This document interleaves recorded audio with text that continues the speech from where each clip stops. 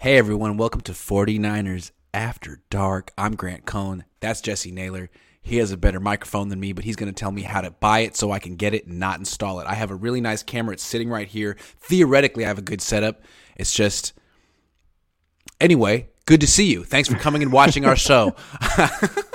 How you doing, Jesse? I'm doing fantastic, Grant. Thanks for having me back. You never know. You leave for a week, you might get replaced around here. It's tough competition out here on the Grant Cohn Yeah, I show. had to think about it. I was like, do I still like Jesse? Yeah, I guess I do. Jacob is a member. Thank you very much. Dave Barclay says Grant, which is like what Jimmy Ward said, and now it's like what Juwan Jennings said. It's the new battle cry. When you know you're really good, you got to shout me out, and I respect it. Because you know what? I don't think I'm going to criticize Juwan Jennings anymore. I feel like, you know what?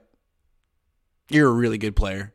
He's pretty good. He's pretty good. If you drop passes in training camp, I might give you the benefit of the doubt from now on. Dave has issue with us being 3 minutes late. You know what, Dave? There was traffic. You have no idea how many things are in the way. California Bear says, I used to enjoy listening to Miko talk, but now I'm tired of him. He tries way too hard like he's interviewing. Well, he is interviewing. I actually think he's getting better. Last year, he would give you this look, like this deer in the headlights look, like, dude, what do you want me to say? I'm going to get in trouble. Now it's like, I can say I have license, which I prefer. Just saying. I don't know. I don't mind D'Amico Ryans when he talks. He's definitely more buttoned up. I think he's a better speaker than Kyle Shanahan. I don't like listening to Kyle Shanahan talk. Too many ums and uhs and all right. Speaking of Kyle lip Shanahan, smacks. What's interesting is this week is him against his underling, who is getting the. Frankly, okay. Here's the thing. So Kyle Shanahan is the head coach of the 49ers. Mike McDaniel hasn't proven anything yet. But Mike McDaniel's offense is a whole lot better than Kyle Shanahan's offense. And this is sort of like a week for Kyle Shanahan to show something. Be creative, because the other guys might show you up on your own home field. So the comparison is all anyone's talking about in Miami here. How they're similar, how they're different. And yesterday I did a podcast with my dad where I brought up a story from a few years, like 4 years ago, of how Kyle Shanahan kind of lost it during a game when Nick Mullins didn't throw the ball exactly where he wanted it to be thrown, even though he got completions anyway. And you saw my story and kind of, you didn't compare it to Mike McDaniel, but you had some conclusions about Kyle, and it's easy to see the difference between Kyle and Mike in this particular story. So what do you think of Kyle Shanahan's leadership style, I guess, compared to Mike McDaniel's? Yeah, well, let me go over Kyle Shanahan's leadership style. And again, this is perception. This is just based off of what he gives us. I'm not in the locker room, no idea. But right. I said many months ago that I felt like he was a passive-aggressive leader. You did. And one of the things that led me to that was the way that a couple things, actually. The way that the Brandon Ayuk situation unfolded. Yeah. That sounded like a conversation that he should have had early on. He should have initiated. Sorry. Yeah, he should have initiated and he should have had it early on. He knew exactly what he didn't like about what Brandon Ayuk was doing. Mm-hmm. Brandon Ayuk may not have known what he was doing was wrong. And so now you've got this impasse. Maybe it's a little awkward between the two, whatever. So that's one thing that gave me a sign of who he might be as a leader. And then just the way that he has trouble taking accountability in a public setting and also is willing to put down players in a public setting. Those things led me to believe that he's a passive-aggressive leader. Then when I hear the story that you talked about yesterday, it really put things together for me and made me think even more that he's a passive-aggressive leader. And I'm going to give you some traits that I didn't look it up online or anything crazy like that, but these are just things that I think about when I think about a passive-aggressive leader, and you tell me if it sounds like Kyle Shanahan. So addressing an individual issue in a team setting, which, again, that Brandon Ayuk thing could certainly be it. A lot of times what a passive-aggressive leader will do is they have an issue with one or two members on the team, but they will address it like it's a team issue because they're afraid of one-on-one confrontation. Exactly. Yep. So that sounds like the Brandon Ayuk situation.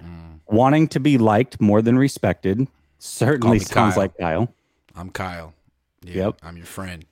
Let's hang out. Trouble taking personal accountability. Cabo San Lucas. Sorry. Yeah, exactly. Well, and Yeah. it's not only that, but you have certain groups that it seems like you're willing to do that with, but that's not an everybody thing. Yeah, there's an inner circle. Trent Williams. Right. Yeah, all that. Yep. Right. So trouble taking personal accountability. I think we've talked about that a million times. And then the other Kyle? thing is this Kidding? is speaking in code, man. A lot of times what passive aggressive leaders will do is they will talk in code or in generalities, and they assume what they're saying is crystal clear. However, whoever they're delivering the message to isn't exactly getting it. And so they're doing whatever it is that the leader wants them to do wrong in the leader's eyes. But really, the communication breakdown is on the leader because he or she is not making what they want done crystal clear to whoever it is that they're feeding the information to. That certainly seems like something that Kyle probably goes through on a regular basis. He does seem to get very frustrated in minor situations that are maybe minor to him, but he doesn't convey it in a way to his team that they're able to pick up on it. So to me, again, I don't know for sure. That was an assumption that I had of Kyle going into yesterday. I heard what you said in that article, or that you had read that article. It certainly came out more so that he's a passive aggressive leader. And what really sealed the deal for me, Grant, is the end of that article where they talked about how he freaks out in the moment and then the next day acts like nothing happened. That is not something that a legitimate, really good, top-notch leader does, in my opinion. Yeah, and I don't know what you want. You made a very compelling case. I don't know what you want to call Kyle Shanahan's leadership style, but there's no denying that it's like the other end of the spectrum from Mike McDaniels' leadership style. And Mike McDaniel, although he's a very clever coach, what he's getting praised for mostly is how positive he is. That's what basically people say about him. And I think it's interesting that he was Kyle's right-hand man for damn near 2 decades. And he's taken Kyle Shanahan's ideas, his X's and O's. He respects all of that. He's taken that offense with him to Miami.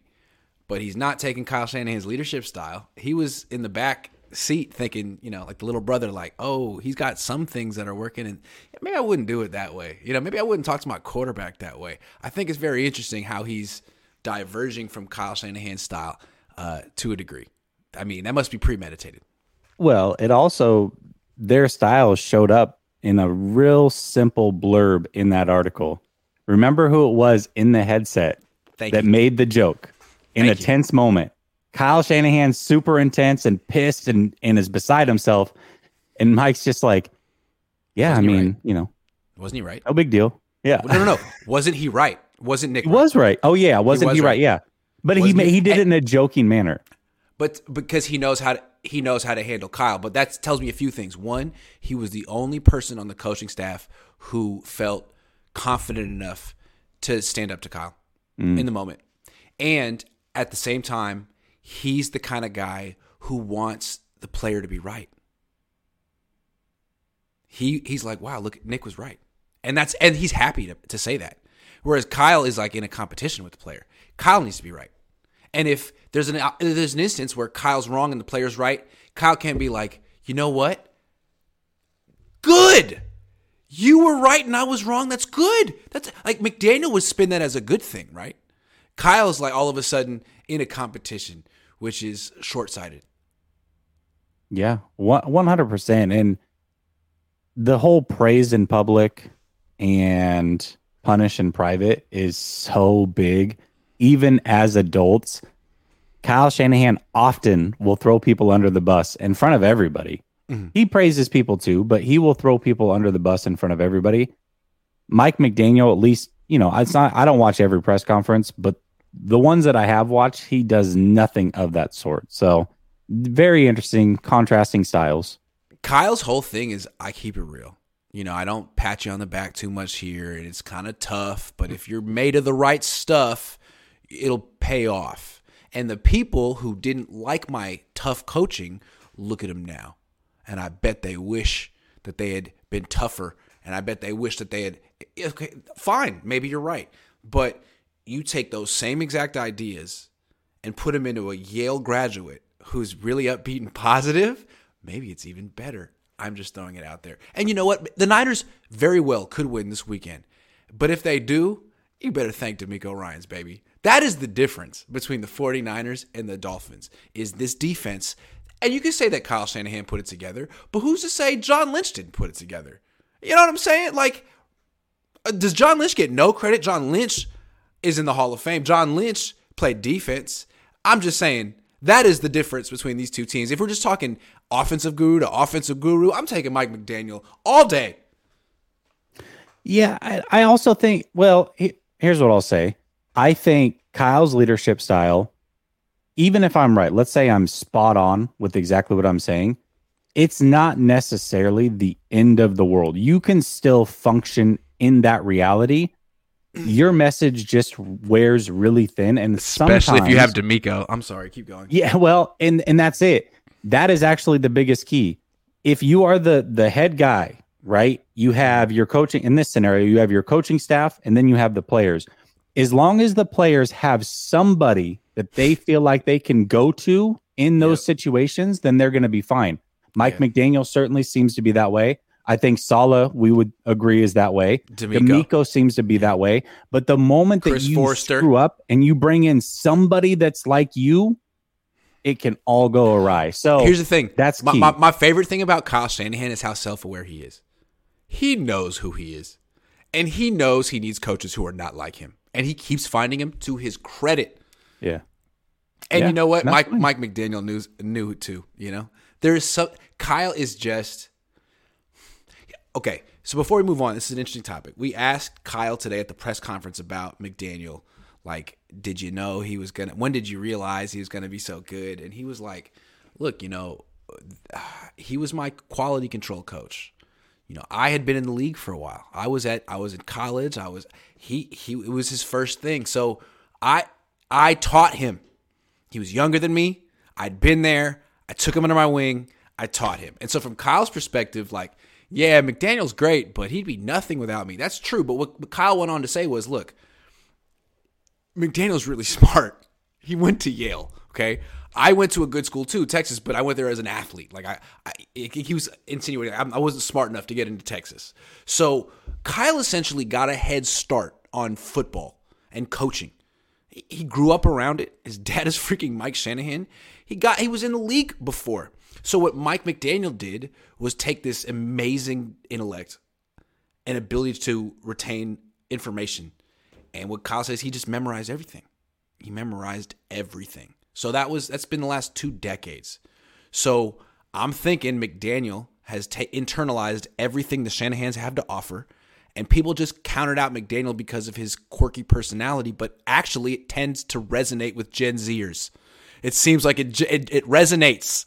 And so you know what? You have this genius who took all of Shanahan's ideas and can package it in a more positive way, and it works. And really the only thing that Kyle had over McDaniel was a head start. I'm going to throw this out there too, because it just came to me. So Kyle says, hey, I keep it real. Mm-hmm. And again, he thinks he does keep it real. But I think what he's actually doing versus what he thinks he's doing are two different things.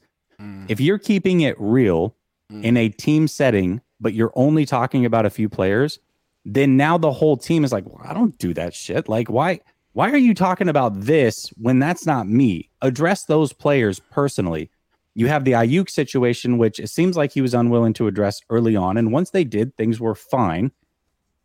Matt Ryan is another one. There's an article. There's a lot of talk out there that Matt Ryan is the one that after their first season together realized things were not working. It was him that put together a meeting with Shanahan to go over things, not Shanahan putting a meeting together to get on the same page. So that's 2 high-profile instances that we know that Kyle has essentially been unwilling to nip things in the bud on a one-to-one basis early in a process. I think that's a lot of evidence. Also, it's not the head coach's job to keep it real. It's my job to keep it real. Right. It's the quality control job, the analyst's job. You're the head coach. Your job is to speak into existence what could be. Like, McDaniel didn't come into Miami and be like, hey, Tua, let's keep it real. You suck. You suck. You look at your numbers. He came in and was like, hey, let's look at all your good plays. Let's look at what you could be. And with me as your coach, you're going to get there. And as a young man you're like, oh my God, thank you. This is what I wanted. God, thank you for putting this man in my life. That's how you feel, right? Like, it's a blessing. And when you get someone like Kyle, you're like, okay, this is a challenge I have to overcome. Not necessarily a blessing sent from God. It's different. And I'm not even religious. But you see what I'm saying? Like, it's a whole different thing. Absolutely. Yeah. And by the way, if you want any more proof that bad leadership can still result in wins, look no further than what Flores did with Miami last year. They were a 9-win team. I think they had a 7-game winning streak. They were 1 game out of the playoffs. It sounds like that was a dumpster fire. He was a dumpster fire of a leader. Chastised people. Nobody liked being there. Yeah. They still won. It's possible. And I'm not saying that everybody hates Kyle. In fact, as a passive-aggressive leader, a lot of people like you. It's just not everybody digs that style, and not everybody feels that they are comfortable enough to have a conversation with you because you have groups and silos that you really rock with, and not everybody fits under that umbrella. Also, he's coaching a really good roster. So if he wins in the regular season, like, you're supposed to. You have a really good roster. What coaches are measured by is, are you getting the more out of what you're given or less? And it's hard to say. I mean, so far he's gotten a little bit less. This team should be 10-1 or whatever. It should be. And he's not there. So I think the way he's going to be measured is what he does in the playoffs. I mean, it's nice that they're finally taking care of business come November and December, but no one cares. You got to do something in the playoffs, and you know what I mean by something. So. Absolutely. And Jimmy, ask Jimmy Garoppolo what he feels of Kyle's leadership style, because they've been on the outs for 3 or 4 years, it sounds like, right? And this is the most important position on your team. We question if he can develop Trey Lance. We question if he can develop quarterbacks altogether. That's the position. You got to get it. You got to get it right, man. And Mike McDaniel, whether Tua is really that talented or not, he certainly is getting the most out of Tua Tagovailoa. Part of the reason the Niners can't move on from Jimmy is because Jimmy's the leader of the offense, not Kyle. If Kyle were the leader of the offense, they would follow whatever decision he wanted to make. But he tried to switch the quarterback, and they were like that's if he were the real leader, they would trust him. But Jimmy's the leader of the offense. Why is Jimmy the leader of the offense? Because Kyle is not a leader. He's Kyle. Kyle, the dude who throws balls into pizza ovens. The guy who wants to be your friend. He's the passive aggressive leader. He's your buddy, but he's not. Oh, you're my buddy, right? Until you take my snaps away from me. Until you have a problem with me and you won't say it, right? And then, so it's like you start off as like, oh man, I love this guy. He's hella cool. And then eventually it's like, man, I freaking hate this guy because he's not keeping it real with me. And he thinks he is, or he says that he is. Yep. So, and like you have a bunch of people on this team that know him, that have been with him for 5 years. And, frankly, who's more popular in this locker room, Kyle or Jimmy? Tell me. Jimmy. How does Jimmy look at Kyle? So that's how a lot of people look at Kyle in this locker room. Right? Sorry, Kyle. That's on you. Be more popular. Be like Mike McDaniel. Be more upbeat. That's on you, man. Hey, the Niners are never going to fire Kyle Shanahan. He's a lifetime contract, let's be honest. But if he ever wants to do some deep searching, introspection, these are things to look at. Why did your number one underling go to Miami and take a totally different approach? He looked at you like a little brother and was like, Because frankly, last year, everyone looked at Tua as the left-handed Jimmy. Yeah. And now look at Tua. Oh my God, he believes in himself. What a difference, a positive mindset. One more thing. I know Robert Saleh personally. Robert Saleh is religious. I'm not. I wish I were, but I'm not. Robert Saleh is religious, and he's a man of faith. People of faith manifest things. They see the potential. And they make it happen. And I'm not saying you have to be religious to be a good coach, but there is a element of if you see it, if you build it, they'll come. Taking a leap of faith, visualizing, not having to see things to believe things. Kyle has to see things to believe things. I don't know if Mike and Saleh do. And as a coach, you're supposed to be able to tell each player, you're going to be great if I coach you for this reason. Here's how I can make you special. Here's how I can make you special. I don't think Kyle delivers that message. I don't know. Anyway, we've been talking about this for 20 minutes. I've noticed, but it's such to me, like I'm really into, I've said it a million times on here, but I dig leadership. I really love looking at little intricacies and how things work and why things might be the way they are and the human element. And so to me, I could talk about this all day long. I'll never forget. I was trying to get a one-on-one interview with Robert Saleh. Like that was going to change my career. And at the same time, I was trying to get the job at the Sacramento Bee covering the Niners. Barrows had just left, and I didn't get it. It went to Biederman, who's now he's covering the Kings. They don't even have a Niners job anymore. And Saleh called me. He was like, "You wanted that job, didn't you?"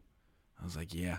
He's like, "You want to know why you didn't get it, right?" Like, yeah. And he's like, "Well, look, I can't tell you, but all I know is you've been doing the same thing for a long time. You need to switch it up, dude. Like, you have a lot to offer the football world. I know you. You have knowledge. You have stuff to offer, but you got to do things different. You got to find something different. You know what? You should embrace video." He had all this pep talk for me. He was like, "You should embrace video. If you keep doing the same thing, it's the definition of insanity." I'm like, "Okay, coach. Thanks, coach. I got you, coach." And now I got a house, and it's like it should be called like the Robert Saleh house, and like he is a legit teacher, coach, life. It means a lot to have someone be like, "Look at you, man. I've been watching you. I believe in you, but you're not doing it right. Here's what you got to do. You take these steps, your life will work out." Everyone wants someone to say that to them in life. No one wants them to be like Kyle and be like, "Hey, man, you thought you were hot shit. You ain't. Like, no, thanks, man. Great. Wonderful." That might work for someone like Matt Ryan, who's been given a lot, but someone who's trying to come up, like, that'll crush you. So anyway, Kyle, be more like Robert Saleh and Mike McDaniel, please. That's a really cool story, and I've heard you tell it before, but not on with me. And I think that's just incredible because this is a guy who this was not his industry, but he knew just enough to give you some advice. But really, he just showed you that he believed in you, and you've turned it into a whole thing, man. That's incredible. Like literally called me up. He was like, credit for Grant Cohn. He literally called me up. He was like, "Hey, Grant, I've been thinking a lot about you." Pause. I was like, "This guy's hilarious. I love this guy. I love this freaking guy." Pause. I was like, "Okay, all right. Been thinking a lot about you." He was I think it was at like the Senior Bowl, and I was just trying to get him to talk about the Super Bowl, and he was like, "Yeah, I mean, I'll give you this interview, but like you and I know it's not going to make a difference. Like we need to talk about your career." I was like, "Oh, okay, thanks, man. Let's do it." So, I mean, that's cool. And so here's an example. So I also was supposed to get a one-on-one interview with Kyle Shanahan, and he said he'd do it. Never followed through. John Lynch did. So I don't know. I don't know what kind of guy Kyle Shanahan is, but I know that these other guys are men of integrity, and you start to hear, like, no one has a bad word to say about Kyle Shanahan. But at the same time, who gives like a real ringing endorsement of his personality? They might say he's smart. They might say, "Hey, man, he's a little rough, but if you stick with it." No one has to say like, "Man, I freaking love him. I freaking love Kyle." Who? Name one person who freaking loves Kyle. Like every freaking person says about Mike or Saleh. I love that man. I mean, Tua might name his firstborn after Mike McDaniel at this point. Like, no one likes Kyle like that. And you know what? Kyle, I don't even think he wants to be liked like that or deserves it. He doesn't put it in. I'm just saying. I'm not trying to be too hard on him, but you gotta look in the mirror at some point. You gotta look. Absolutely, I will say this: it's very hard to change your leadership style, and it's very hard to make those changes. And in step one, if you really want to change a leadership style, in my opinion, you really have to do reflecting. And it's not just a one-time thing. This is what I need to change. It's literally every night on your way home, you're reflecting on every moment you had. I could have done this better. Okay, this went really well. I need to do more of that. And you're reflecting on every conversation and interaction you had and trying to tweak it. And then the next day, the same thing. You have to keep at it if you truly want to change your leadership style. As a leader, the people underneath me, I would feel like no matter what my style of leading was, the end result would be I hope that each of them become better and more confident. And you can't say that about a lot of people with Kyle, like especially the quarterbacks. Is Jimmy more confident now than he was when he got here? I don't know. Ask Jimmy. You know what I mean? I don't know. So, and then like you just hear people in Miami being like, "Oh my God, like I've never felt so happy." So look, we got to move on. It's been a half an hour talking about Kyle Shanahan not being a good enough leader. Kyle, do better, and then we'll praise you. Dave Barclay is laughing. Nathan Flores, more on him in a minute. Yeah. Jason says, I missed you guys last week. Well, it was holidays. I was in Oregon freezing. It was no fun anyways. Come on. I've been wondering, do you think we see last couple of years Niners offense on the other side of the ball this week? Big game for both teams. Yeah, I think the Niners defense is going to show up. I think they will. There's a lot of similarities between what these teams do. They just have really fast players to make it really happen. Jason says, Grant, I don't know how much of the O-line you get to see at practice, but I was wondering, does MM get any one-on-one coaching? Yeah, the Niners O-line coach is really good, and I think they definitely get the best out of Mike McGlinchey. And if they feel there's no one better than him, then there's no one better than him. I think they know what he is, even if they don't say it. Who in the league does J.P. Mason remind you of? Currently in the league? I don't know if there is anybody that I can think of off the top of my head. Hold on, I got a name. Hold on. Let me make sure he fits. Nah, he's big, man. I don't really know what to say. He's really freaking big. He runs hard. Yeah, I don't know. I don't have an in league comparison to him at all. Someone said Eddie George. He's not quite that large, but he's big. He is. Yeah, he's big, but he's not. Yeah. How big is Jordan Mason? Jordan Mason, 49ers. All right, let's see. Where do they list him at? They list him at 5'11", 223. Oh, that's a big boy.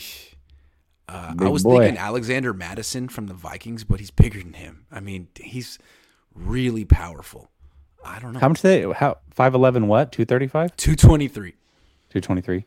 So he's, and actually an underrated, I'm not saying he's this level because this is an elite running back, but somebody that breaks actually more tackles than even Henry is Nick Chubb. Nick Chubb runs with a lot of power, and people don't really realize is he 5'11", 223? Kind of. 5'11", 227. Hey, next Nick Chubb. There we go. Hopefully. Please tell me you have an over-under on Jordan Mason rush yards. Nope. Right now. Nope. But now, let me tell you this. You got waxed in the last over and under we did. Damn. Oh, well. What I want to say, I don't know how much Christian McCaffrey's going to play in this game. That's a concern. That's a concern. Like, he could play, but I don't know how much. California Bear says, shout out to Jesse, always coming through Wednesdays. Except for last Wednesday. Dave says, Kyle is not a leader. Love you guys. He might even know it. I mean, his style of leader is being himself and keeping it real. Like, I don't know if that's really being a leader. Jason says, how much does your mic cost, Jay? It is, the mic itself's $250, but I got it for free. Logitech sent it to me for free. Shout out Logitech. Logitech, hook me up. California Bear, Grant, are you allowed to bring people in the press box? No, I wish I could bring them all.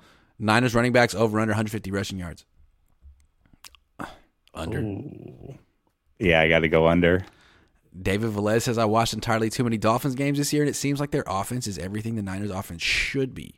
But they only have 3 great weapons instead of the Niners' 5. Oh, you're going to take a swipe at Jeff Wilson and Raheem Mostert like that, huh? They also got Alec Ingold, who's D's. What's the 3 weapons, though? Because it's the 2 Gesicki. wide receivers, and then who else? Gesicki. No, Gesicki's not. He's not near. He's got to be talking about Mostert. maybe. Gesicki's pretty decent. In an alternate universe, Kyle is an Arby's GM. This thing's gone full circle. Dave says, and how long have we been screaming to play Mason? Maybe Kyle can get 7 instead of 3. Yeah, I just, dude, you've had this guy on your team for this long, and you've been trying to run between the tackles at the 2-yard line with McCaffrey. Like, I hope they don't keep doing that. It's going to be a rainy day game. That's the thing. Is that going to change things? It's not going to help offense, which should help the Niners. That should, I was going to say it shouldn't help the pass game, which should help the Niners. Only reason we shut them out was because we couldn't score. Well, listen, if you can't score, you might as well just stop them from scoring also. Zane says, hey, Grant, here's $5. Thank you. That was very nice. Nathan says, if CMC misses the game, would you run with Mason or Coleman? I prefer Mason, even though it's a small sample size. You got to go with 2. You need 2 running backs. So both. TDP. It better be TDP. No. And it's going to be Coleman. Coleman's going to start the... TDP's terrible. I'm sorry, Ty Davis, if you're watching. But Coleman's going to start if McCaffrey awful. Doesn't play. You and I both know it. It's true. It's true. And people could be like, oh, well, does that mean that Jordan Mason isn't good in pass protection? How the hell would the Niners know? How the hell would they even give it a chance? It's just because of the knowledge of the playbook. It's like you have to like pass a written exam to get on the field for the 49ers offense. It's ridiculous. Dave says, I'm a general contractor and a veteran. I guarantee I could lead those guys better than Kyle. I promise. I just think it's fun to watch Jeff Saturday. I mean, he lost, but like just to see a guy with 0 coaching experience just go up and be like, look, I played on this team. You know me. I'm a legit leader. You know, I have good assistants. I'm going to empower them, but I'm just going to be a leader. And it's like, it works. Oh my God. Wow. Owners, take note. True coaching is evaluating during adversity. Go SF. Grant, it's called being faithful. Yeah. I mean, of course, I think all leadership shows through during adversity for sure.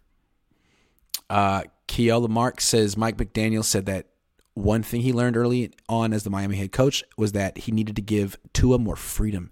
Andy Reid does the same thing. Yeah, and Jimmy has none. It's like no audibles and throw the first read. And even if you don't, even if you complete the pass, I'm going to get mad. Maybe not at you, but your quarterback coach. I'm going to let Brian Greasy have it. Yeah, which again is passive aggressive. Right. Jesse Wade says, why hasn't an ex-player ever called Kyle out for being a poor leader? In this day and age, I'm sure one would have if he wasn't a good leader. Ooh. His dad's been called out, and I see a lot of similarities between him and his dad. Go read the Jake Plummer stuff on Mike Shanahan, and you tell me if that sounds at all like Kyle. Because how many ex-players vouch for his leadership? I mean, I've heard a lot of people say he's hella smart, he's a great coach, he's a legit genius, yada, yada, yada, But they all say, yeah, he's kind of negative, but you can't let that get to you. Well, okay. Like he's Belichick or something. We actually kind of have heard this from Jimmy Garoppolo's camp. Jimmy. Again, going into last offseason when they had drafted Lance, you didn't hear anything from Jimmy. And then all of a sudden, before he started going on his little, promotional tour before the season started, his camp came out and said that they feel like Kyle Shanahan and the 49ers have not given Jimmy a fair shake. Well, if you're as good of a communicator as you said you were in those press conferences, we walked him through every step of the way. Jimmy knows what we think of him. Jimmy's great. Jimmy's that. Well, obviously he didn't feel that way. He didn't feel that way. You didn't communicate it that way. And his team didn't feel that way. So, Jamal says Mason kind of reminds me of Steven Jackson. Y'all think I'm crazy for that comp? Curious what you think. Keep up the great work, guys.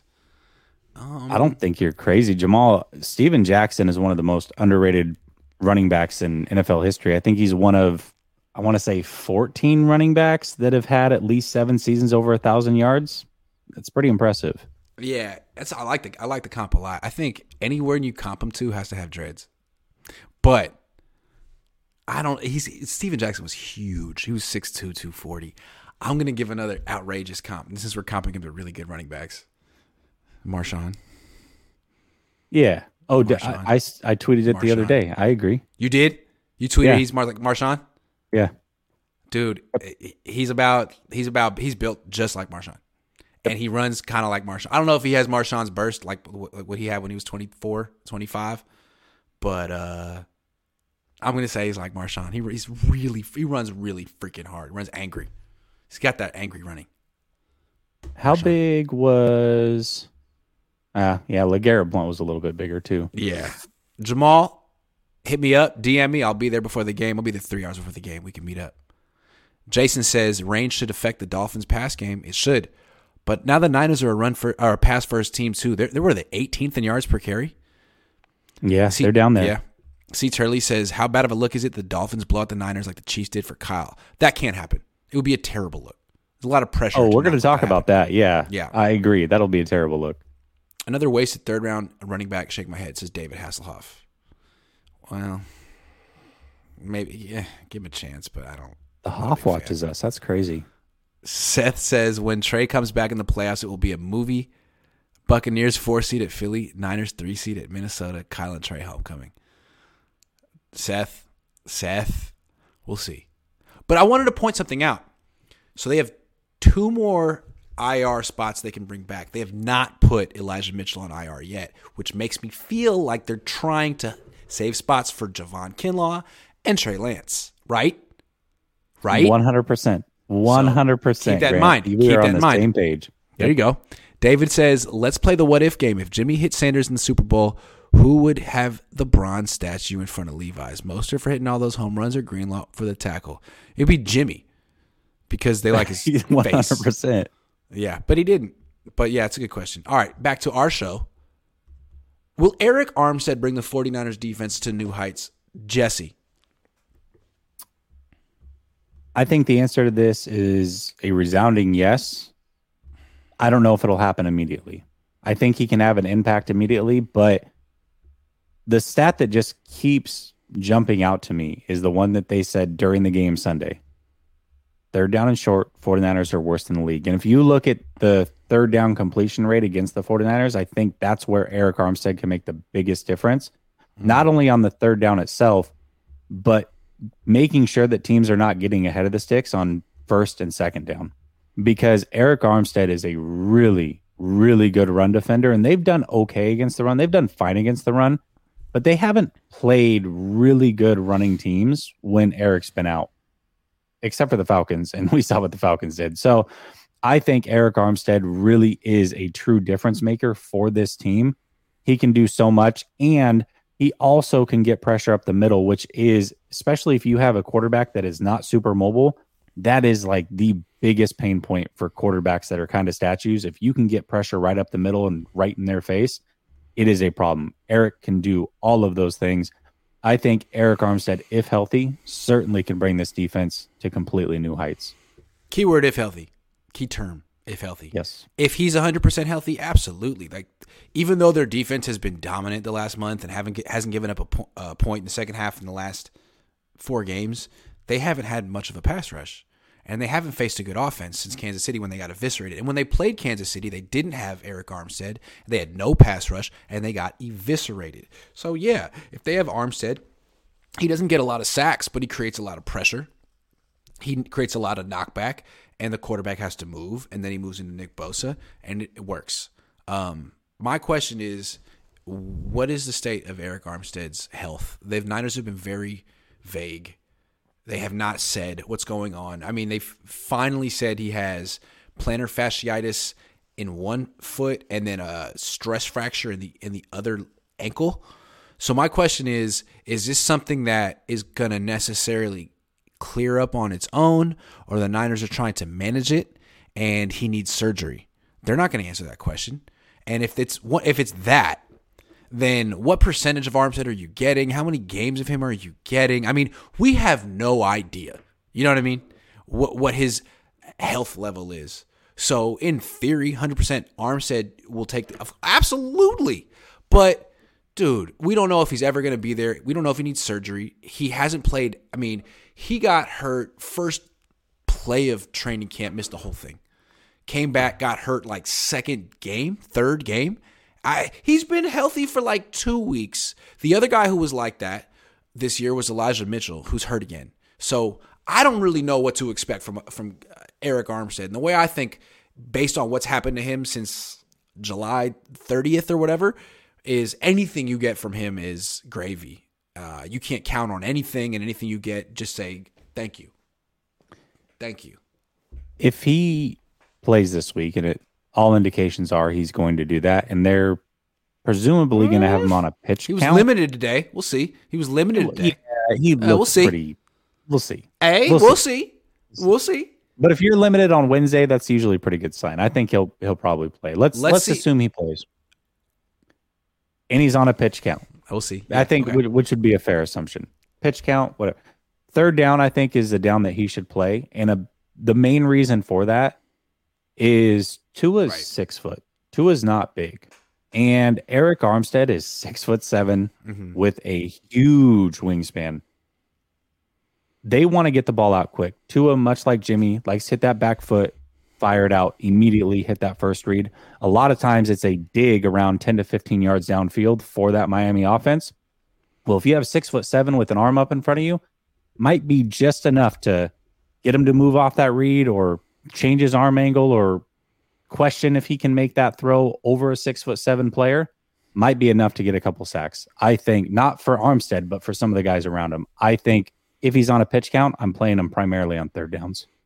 Yeah, and I think Armstead is so vital to this game because if the Niners don't have a dominant pass rush against Miami, Miami's offense is legit. It's really, really good. And I think the only way you slow it down is the pressure. And the Niners have the personnel to do it with Armstead. If he's not out there, we've seen what teams can do. We saw what Kansas City did against Nick Bosa. So, very important for him to play well. But again, this isn't necessarily a must-win game for the 49ers. It's an intriguing game. But if they lose this game, they're still going to make the playoffs, most likely. And they could, have a statement win sometime down the line. But, Armstead, if he plays well, they win. Probably. Greenlaw won't have longevity. He tackles too violent. That's kind of random, but yeah. He gets nicked up too. But at the same time, you can't have a guy on his second contract start making business decisions and playing different. You need him to play the way he did to get the contract. So it's football, as they say. 49ers defense needs players just like Greenlaw. I'll tell you, if you can physically impose your will on the defensive side of the ball, you start to see offensive players make those business decisions. Legendary Answers Niners says, I just want an apology from the faithful for the crucifixion of Raheem Mostert. He cleared it up, and he's in our history for the Al Bundy, which is 4 touchdowns in a single game. Show respect. Legendary, I agree. I didn't go crazy with it. I first heard about it in the post game that I was doing on my channel Sunday, and immediately the first thing I said was, that doesn't sound like Raheem. That does not sound like a Raheem Mostert thing to do. That was my personal opinion. He's just never struck me as that type of guy. Jesse, is this game against the Dolphins the most important game left on the 49ers schedule? Yeah, 100%. 100% it is. And the reason that I say that, Grant, okay, let's look at worst case scenario. They lose and they get blown out. And then they go and win the rest of their games. Who is going to actually believe that, A, this defense is for real? Because the two elite offenses they played, they got shellacked, and they got a lot of points put up on them. And B, what good teams have you beaten in this league? You're not battle-tested at all. I'm not saying they have to win this game, but their defense has to show something this game. They have to show that they can keep this tight because Miami is a very good team. I do think they're going to win this game, but this is the only game to me that shows where they are at. This is a true litmus test as you ramp up going into the playoffs. If you lose this game and you lose it badly and you win the rest of your games, I still don't trust you as a team. I do not think that you're ready to make a run. And I think there are plenty of teams in the playoffs that will probably beat you. But if you win this game, I'm starting to believe. And I think everybody around the world will start to believe that the 49ers can do it. But I promise you, if they lose this game and they lose it badly, the narrative will not be good for this team, regardless of what they do the rest of the season until they start winning in the playoffs. True, but if they lose this game and it's close, like it comes down to the last, it's a field goal. I mean, this is a team, you could say these are two really good teams, and it came down to the end, and, there's no guarantee the Niners ever face the Dolphins again. They just have to take care of business in the NFC, which sucks, and then eventually face whatever team comes in the AFC, which may not be Miami. It could be Buffalo, who the Niners haven't faced yet. Or it could be Kansas City. I was trying not to say Kansas City, but yeah, that's true. I mean, it's a big game. To me, it's intriguing because who's more creative, Kyle or Mike? Can Mike show the rest of the league how to attack D'Amico? There's a lot of. It's like the storylines are phenomenal, but it's not a conference matchup. Both teams are going to make the playoffs regardless. It'll be interesting to see what the Niners do against Tampa, a team they could face round one. It'll be interesting to see what they do against Washington, a team they could face round one. Seattle. You could argue the next 3 games after this are like more meaningful. I think it's a really meaningful 4-game stretch, but it's the beginning of. I mean, it's hard to rank them, but it's definitely a game that everyone wants to watch. So, yeah, I feel like if they lose this game similar to, let's say, the way that they lost to Baltimore in 2019, that wouldn't be terrible. But if they lose it the way they lost to Kansas City this year, bad. Yeah, all bad. All bad.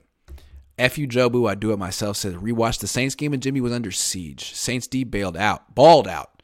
Wish we had a genius offensive-minded head coach to creatively game plan. Yeah, you'd have to say that Dennis Allen, the coordinator, got the best of Kyle Shanahan, the coordinator, even though Kyle Shanahan, the head coach, beat Dennis Allen, the head coach. Yeah, they did their thing. They definitely did their thing. Yeah, Jason says Mostert made his bed. He can lay it now. All right, man. Well, okay. There's plenty of other Dolphins that are still talking. I'll say that, and Mostert doesn't seem to be one of them. What's wrong with talking? I like talking. I like. You like UFC, right? Like You're supposed to promote making this week really fun. I think it's great. They should do it more. Ramon Clark says it may not be a must-win game, but the Niners must show that they can compete with teams like Miami. They lose this game, and everyone will question everything about the team. Yeah, I will. Me right here. I'll do it. True. Yeah, I'll say this. Even if they lose a close one, Grant, but they give up 30 plus, there's still going to be a lot of. That's also all bad for the 49ers because now all of a sudden this vaunted defense isn't so vaunted in the eyes of a lot of teams around the league. That's true. The 2 good offenses they faced, they got, had their way with them. Paul Third says anything to take away from when McDaniels' offense went against Saleh's defense. Looks like the previous knowledge of this offense favored the Jets. That was a 3rd-string quarterback for the Dolphins. Here's an interesting stat. Some people probably know, but there are some that may not. The Dolphins are undefeated with Tua starting and finishing games this year. They're 8-0. That's what I wanted to say. I was going to save that for later, but they're 8-1 with Tua, and the one loss is when he got knocked out. Mm-hmm. Like, do not sleep on this team. Yep. The Niners could beat him, but that would be the first time that someone's really done this without knocking Tua out. Yep. Is it because if Tua hadn't got knocked out of that game, they would have won that game? Oh, they were looking like they were going to win that game, yeah. Clayton says, Jimmy, 3 games versus NFC East, 512 yards, 2 interceptions, 2 fumbles, 1 pass TD, 1 rush TD. Playoff projections are versus Washington, Dallas, Philly, and Super Bowl versus Kansas City, Cincinnati. Yikes. Cincinnati would be great. But everyone else, those are tough. Dallas is a tough matchup, man. It's a really good pass rush they got. Yeah, Kansas City and Buffalo are still the teams that I would prefer to avoid. All right. What are the matchups you're looking forward to this Sunday, Jesse? There's a lot of matchups that I'm looking forward to in this game. All right, first one I'll throw out. We'll go back and forth till we run out. Charvarius Ward versus Tyreek Hill, former teammates. These are guys that went against each other a ton in practice. They know everything about each other. Charvarius Ward is having an amazing season, and Tyreek Hill is having a historic season. So between the two of them, I think that will be an interesting matchup to watch play out on Sunday. It's funny. You say Charvarius Ward versus Tyreek Hill, like the Niners are going to get their way with that matchup. The way I look at it is Jimmy Ward versus Tyreek Hill. Because I would think what McDaniels going to try to do is move Tyreek into the slot and get that matchup against the safety who's playing out of position. And what are the Niners going to do? Are they going to make Travarius travel? Are they going to try to play straight up with Jimmy? I know what they should do, but I also think I know what they're going to do, and I think that favors the Dolphins. So I'm curious to see how long, who dictates that matchup. I think they're going to try to get Jimmy Ward on Tyreek. Nothing against Jimmy Ward. He hasn't given him any touchdowns or anything like that, but he's giving up like an 80% completion percentage right now. Yeah, I don't want to see that at all. No. At all. So I guess you're not looking forward to that. I'm looking forward to that because I'm an asshole. That's not what I'm looking forward to at all. No, not at all. I will say these running backs for Miami, former running backs of the 49ers against the linebackers of San Francisco. I think that is going to be a fun one to watch because we know, especially Mostert, can get loose and break one. Jeff Wilson is also pretty explosive. I think we can say that as well. And Fred Warner and Greenlaw and Aziz, that's going to be a fun one to watch for me as well. How about, I'm cheating a little bit here, but how about Talanoa Hufanga versus Mike McDaniel? Mike doesn't know Talanoa so well. And Talanoa is the X factor on this defense. He'll either force the turnover or give up a big play. And so far, there's been a lot more turnovers forcing than big plays allowed. But McDaniel is the genius, or so we've been led to believe. Is he going to be able to take advantage of Talanoa, or is Talanoa going to continue to have a great year? That'll be an interesting chess match. One's instinctive, one's genius. Can you use the instincts against him? I'm curious. I like that one. Miami also has a really good safety from Oregon, Javon Holland. He went to my high school. Did he really? Bishop O'Dowd, Oakland born. Yeah. Yeah, baby. Yeah. So that's a hell of a player. I think him versus Kittle can be a fun matchup that we can watch. And I think it's a matchup, especially if Christian McCaffrey doesn't play a lot. That's a matchup we might see an awful lot as well. Yeah. What else do I want to say? Oh, this is what I'm looking forward to, but I don't think Niner fans are. Mike McGlinchey versus Bradley Chubb. I'd like to see that one. God, I hate you so much.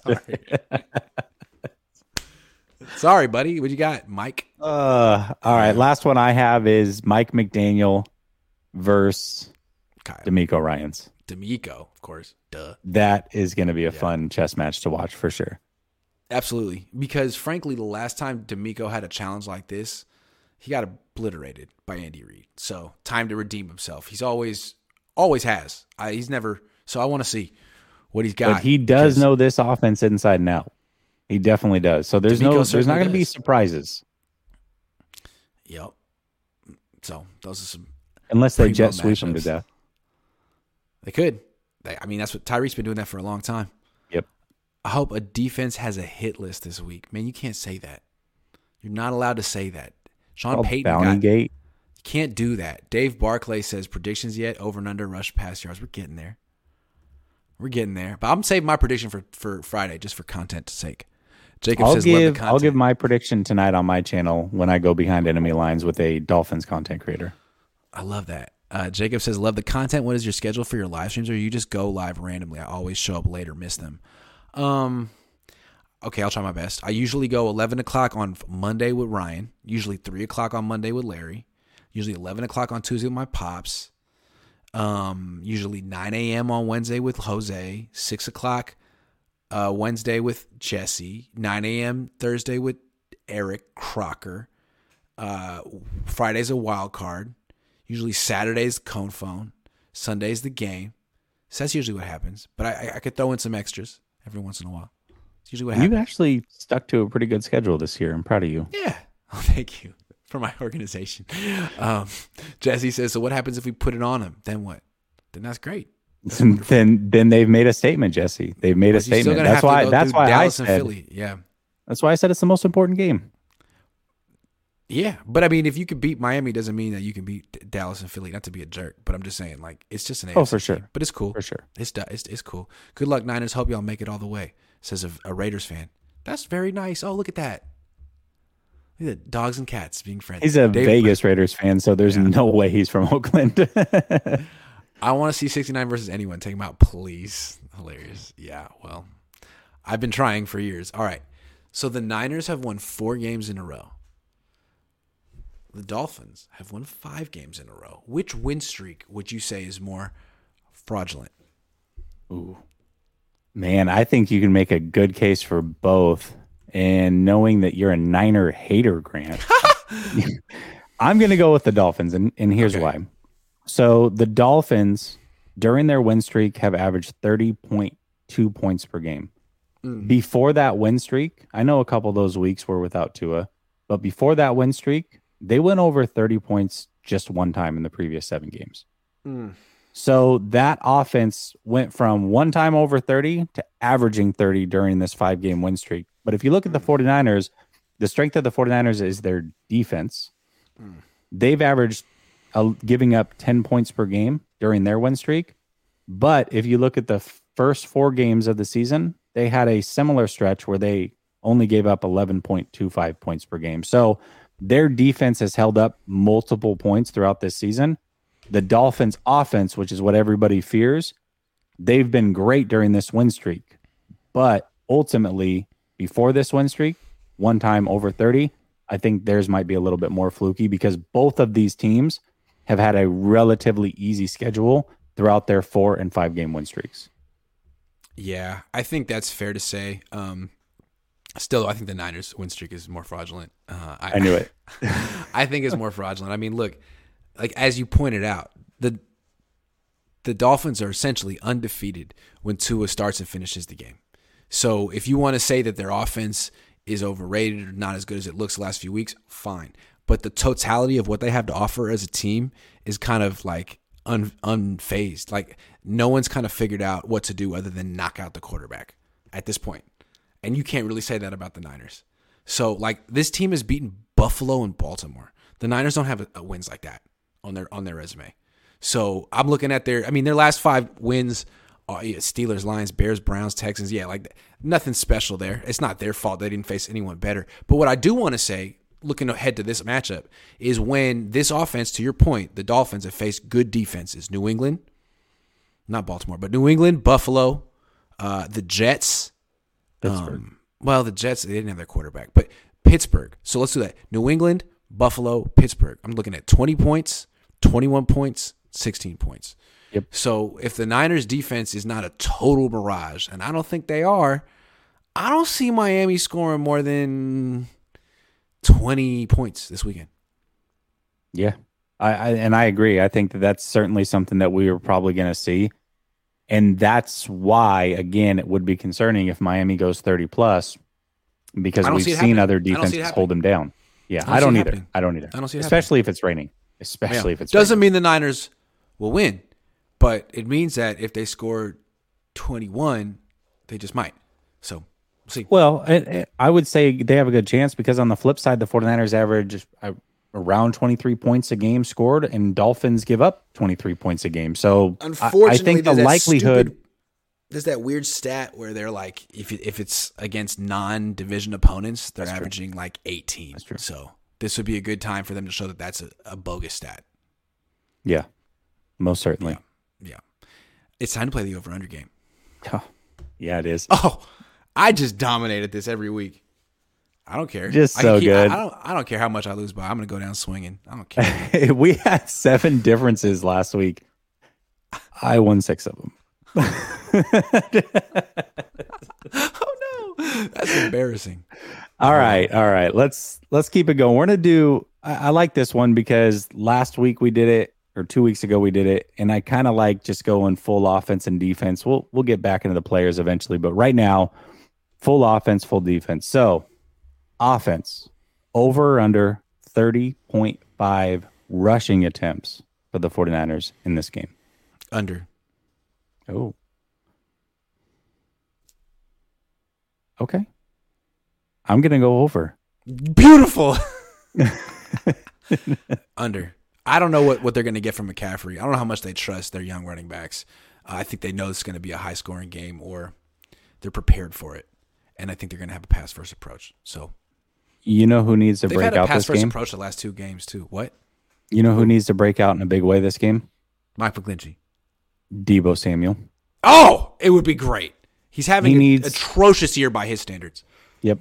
He needs to probably get 5 to 7 carries and get around 10 touches. He has to have a big game, in my opinion, for them to win. Yep. All right. Debo, you listening? So then, who? Debo, are you listening? I know you blocked me on Twitter, but I know you also watch me on YouTube, so what's up? Okay, so I think we're going to have an opposite thought on this one because I'm going to go over under 30.5 pass attempts for the offense. Over. Okay, I'll go under. Okay, here we go. I like this. It's a good start to the game so far. We're cooking. Over. Okay. Yeah. Over or under 2.5 total touchdowns for this offense?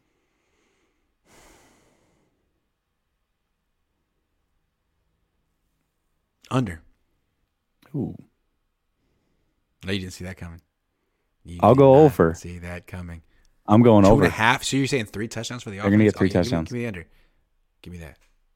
All right, that's 3 differences. I like this. There you go. Okay.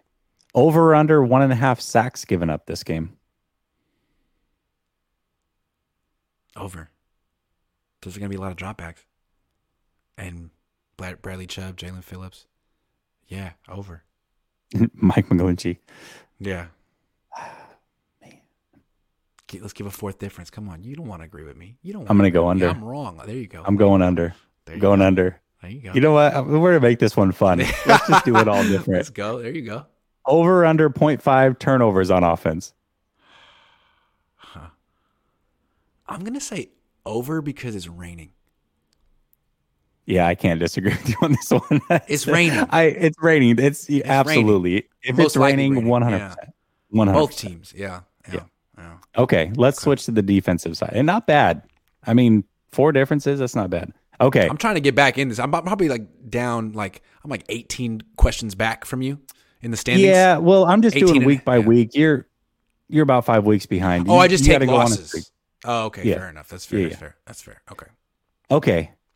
Either way you slice it, it's not good. But I keep going. Yeah, it's not. No, it's not looking good for you. It's not looking good. But anything can happen. There could be playoffs. If the Niners get to the playoffs, my season extends if they make the playoffs. Absolutely. I don't have to force it. They force it. So that I'm rooting for the 49ers to win just so I can come back in this. And the games are double in the playoffs. That's what I heard. Double. Oh, I've also heard that. I've heard that. I've heard that. And listen, Kyle Shanahan started 3-5. They made the playoffs last year. Grant Cohn can starting start slow. I try to start slow just to lower expectations. It's who's peaking going into the playoffs, and it sounds like clearly I'm peaking. These are some great answers I'm giving today. All right, defense over under 280.5 passing yards given up. 280? 280. 280 under. Tua's gone over 300 like every single week. This guy goes crazy. Okay. All right, maybe I'm tripping. I'm saying under. In the rain? I don't think so. In the rain. Is this defense? Yeah. I don't think so. In the rain. I agree. Yeah. I agree. Although, oh man, Mahomes went for 400 plus on him. He did. It was a really nice day, though. It was crisp. It was. And clear. It was nice. All right, I'll go under as well. Okay. Over under 2.5 touchdowns given up total versus the Dolphins. Under. I think it's going to be a low-scoring game. Am I the only person that thinks it's going to be a low-scoring game? I think it's going to be a low-scoring game. I think what's low scoring? I think low 20s is pretty low scoring. Lower. I'll probably be in there. Oh, you think it's going to be in the teens? Lower. I don't know. You think 7-6. I'm just kidding. 2-0. Yeah. 1-0. I'm gonna go under as well. Under 2.5 touchdowns given up by the defense. Okay. Here's a good one because third down percentage has been an issue for the 49ers this year. Over under 45% third down percentage given up. Given up? So does Miami complete on 45% of their conversions? Even, I'll throw this out there, even the Cardinals got 50% of theirs against the Niners. Yeah, but Armstead's playing. Under. And it's raining. It's rain. Precipitation. Everything comes back to the rain. Precipitation.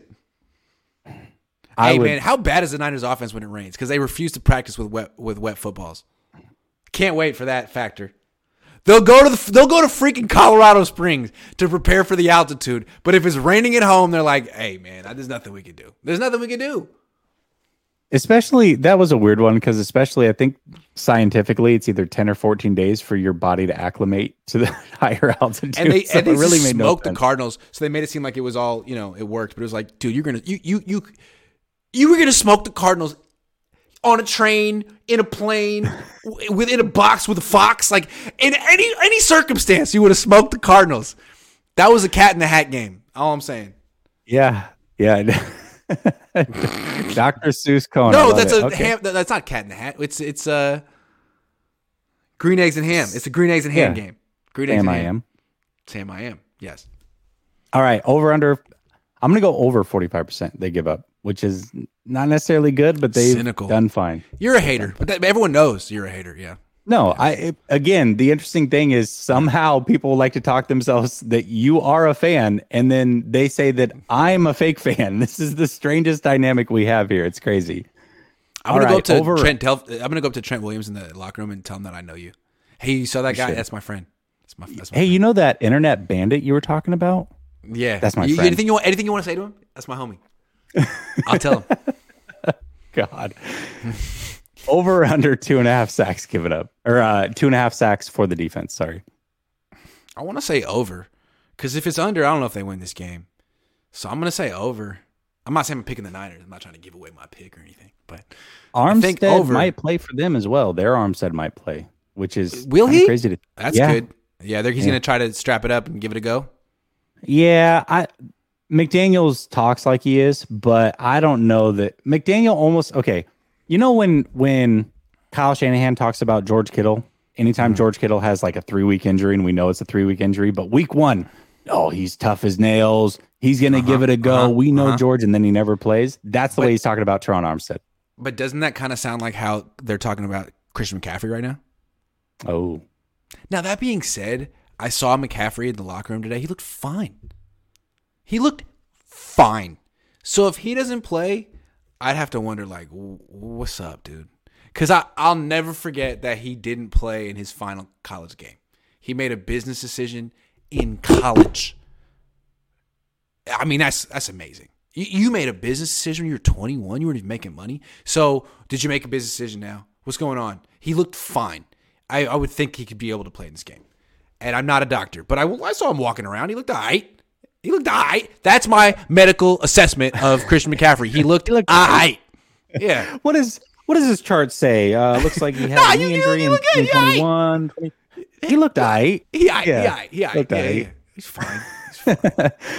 I'll say this: knee injuries can be a finicky thing. And a lot of times you can walk in a straight line and look just fine, but the moment you cut, that thing will give out. So who knows? Fair enough. But okay, he looked all right, yeah, he looked all right. I'm going to go over 2.5 sacks as well. All right, last one. Over under 0.5 turnovers created for the 49ers. Over. It's raining.